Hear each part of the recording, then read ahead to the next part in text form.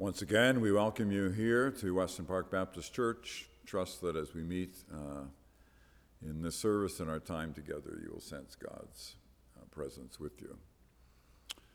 We look at a famous piece today known as The Rich Young Ruler, although it's interesting that it takes the three Gospels, the three synoptics, to come together to give us that picture of the rich young ruler, one note from each of the Gospels, but the composite is indeed that. But it's framed, the story is framed by the verse in Mark 10:15, just presages our unit. Truly I tell you, whoever does not receive the kingdom of God as a little child will never enter it. That's Jesus' statement to his disciples when parents are bringing their little ones for Jesus to bless them, and the disciples are trying to hinder that. They're afraid that Christ is getting, too bothered by all the crowds. And Jesus says, no, hold on. And then he says this, truly I tell you, whoever does not receive the kingdom of God as a little child will never enter it. Meaning that we are to live our lives in dependence on God. That's the bottom line. That we can't earn our way, we can't go through a big checklist, and if we do all these things, then, we'll be received. The whole thing is gift. And so when Christ highlights little children, he's highlighting the fact that they just naturally know that they are dependent on mom and dad, that they can't do it on their own. So they are depending. And it's that sense of dependence, of recognizing that salvation is all gift. We are called to live in, decent, good lives for Christ, for sure, but salvation is gift. And that truth and that reality is what really comes to the fore in our story of the rich young ruler. That this individual needs to know and learn that salvation is gift, and we need to depend and engage ourselves in this sense of dependence and radical discipleship. And this is an area that the rich young ruler will have trouble with. So as we carry on in our text then, Mark 10, we read, as he was setting out on a journey, a man ran up and knelt before him and asked him, good teacher, what must I do to inherit eternal life? That's the first verse. Here, note, it's just a statement, a man ran up. So Jesus and the disciples are journeying. They're making their way to Jerusalem. They're on a journey. Journey theme is one of the, big themes and symbols, if you like, that is used in the Gospels, and particularly in Mark. Christ is on a journey, and we are on a journey with him.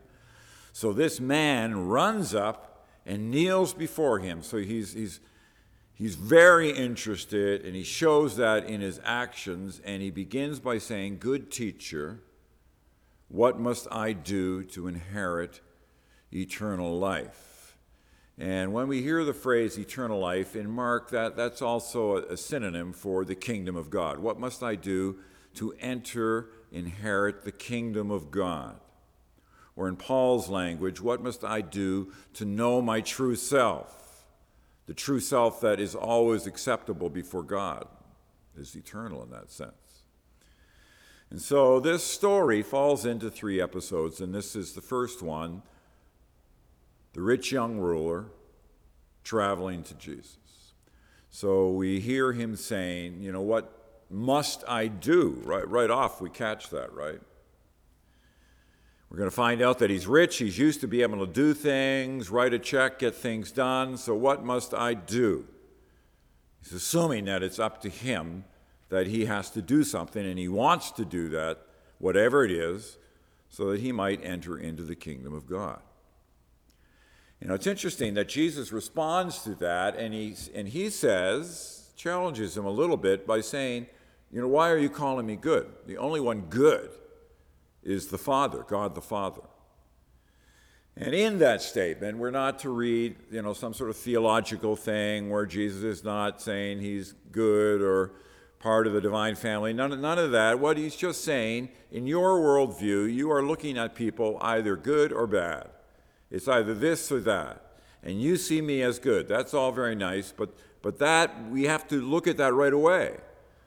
Because finally, it's a gift you're going to have to know. It's not about being good or bad. It's receiving the gift from God. So he challenges this young man on that statement.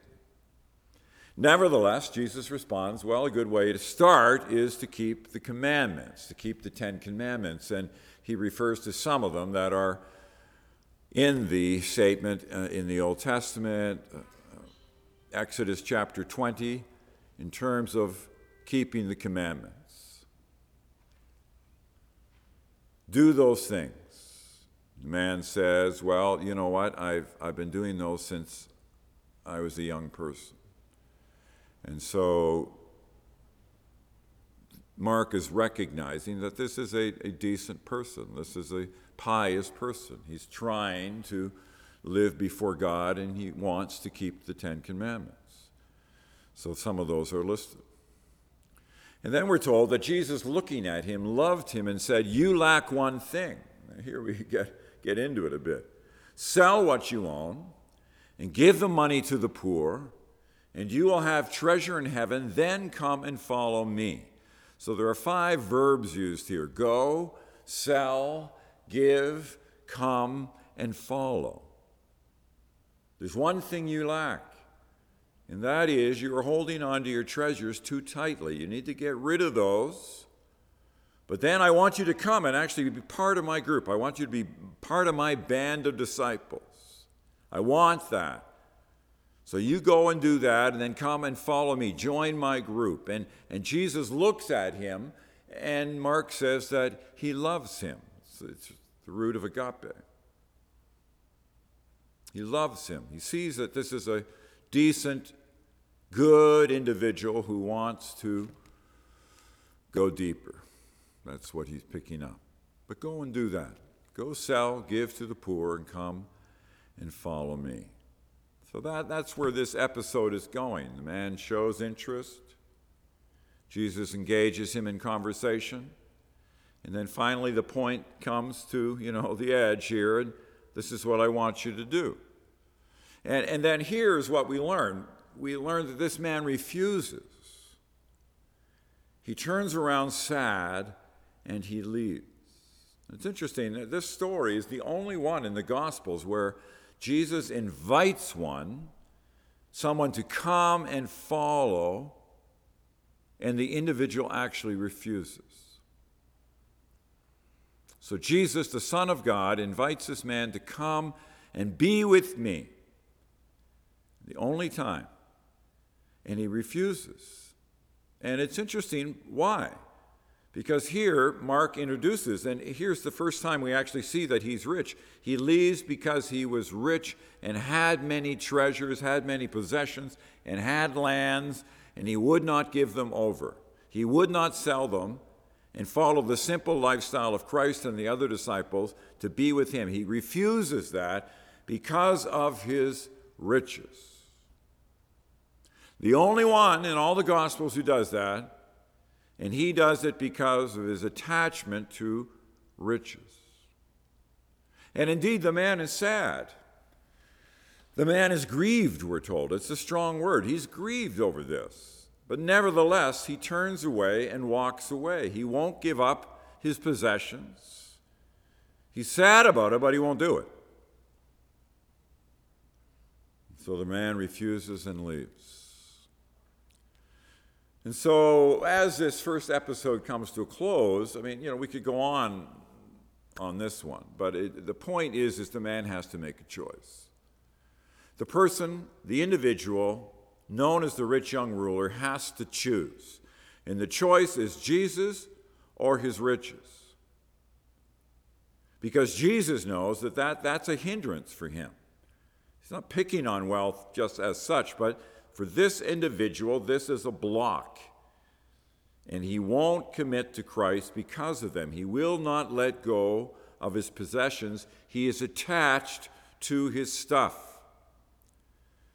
And this attachment prevents him from following.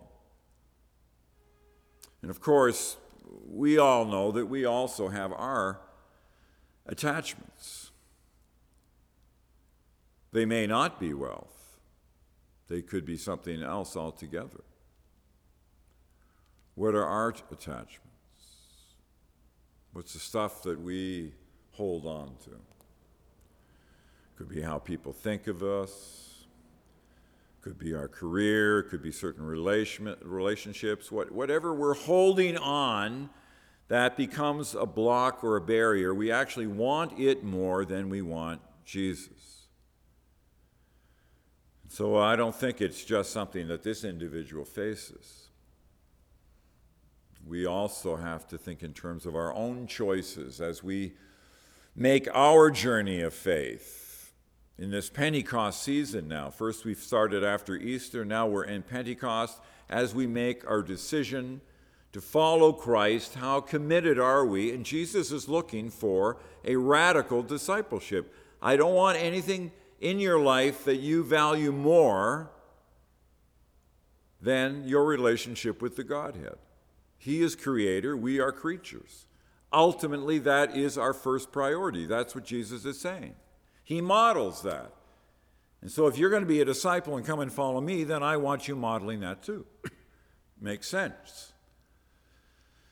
But the man won't do it. So that's the first episode. That's where we go. I think it's a big story for us as moderns in the wealthy West. In fact, Jesus is going to make some points on that as he moves on to the second episode. Hear the text. Then Jesus looked around and said to his disciples, "How hard it will be for those who have wealth to enter the kingdom of God." So Jesus is now going to do some teaching that flows out of this interaction with this individual. And so it's a challenge, and the challenge that Mark is making is to the wealthy, is to the rich regarding discipleship. We can't lose that and just say it's about whatever barrier it is. Particularly, it is about that. And Jesus says plainly, it is difficult for the rich to enter God's kingdom. It's not impossible, but it is hard. And it's interesting, the disciples, we're told, are amazed. And the word amazement comes up twice. And they are amazed because in the Jewish tradition, in the Old Testament, if you were blessed with money, that was seen as a blessing from God. So we have, today in our churches, there'll be a commitment to wealth and to gain, because if you have that, then you're blessed. Well, Jesus is countering that. He says that may be part of our tradition in the past, but that's not where we are today. Riches in themselves are not to be seen as some blessing from God, so you cannot give them up. This is difficult for them to understand. And in fact, when Jesus says it's easier for a camel to pass through the eye of a needle, and that's what he means, a big camel passing through a little hole in a needle. It's hyperbole. It's exaggeration. He says it's easier for a camel to do that than for a rich person to get into the kingdom of heaven. And the disciples now are blown away. The word for amazement is taken up a notch. It's emphasized. It's to be super amazed. And they're super amazed because it's a challenge to the way they've been brought up. If you're rich, then you are blessed from God. That's how it was seen. If you're a billionaire, wow, it's because you're blessed. If you win the lottery, the max, and you win $50 million, well, then that's a blessing. That's God's gift to you. Jesus is challenging that idea. You may get money, but don't go on about it as being some great blessing. It can also just be the roll of the dice. And so the disciples are challenged here. And Jesus wants to pursue that. And so in verse 24, he follows it up by saying, well, that's true, but you know what? It's difficult for everybody. Note verse 24, and the disciples were perplexed at these words. NRSV gets at that super amazement by being perplexed. But then Jesus says, note, children, calls his disciples children, the only time he does that here in Mark, children, how hard it is to enter the kingdom of God. And for Mark, you see, he's bringing that back and connecting it to the previous story where Jesus is saying we are to become like children. So now Jesus calls them children. And he says it is difficult for all, how hard it is to enter the kingdom of God. Why? Because it's gifts. We can't do it on our own. So it is a challenge. It is a gift, but it is particularly a challenge, as we've seen, with those who are very wealthy. And he gives us Proverbs 25, a camel trying to go through the eye of a needle. It can't really be done. That's exaggeration, but he's making a point. But then he ends it in verse 27, but for mortals it is impossible, but not for God. For God all things are possible, and that is good news for us. The good news is that our salvation is dependent on God's gift. And so it's impossible for us, but it is indeed possible for God to do that because God is God. And salvation is a gift through faith, by God's grace. That's all the Pauline teaching. But it's laid out here by Jesus. So you can't write a check.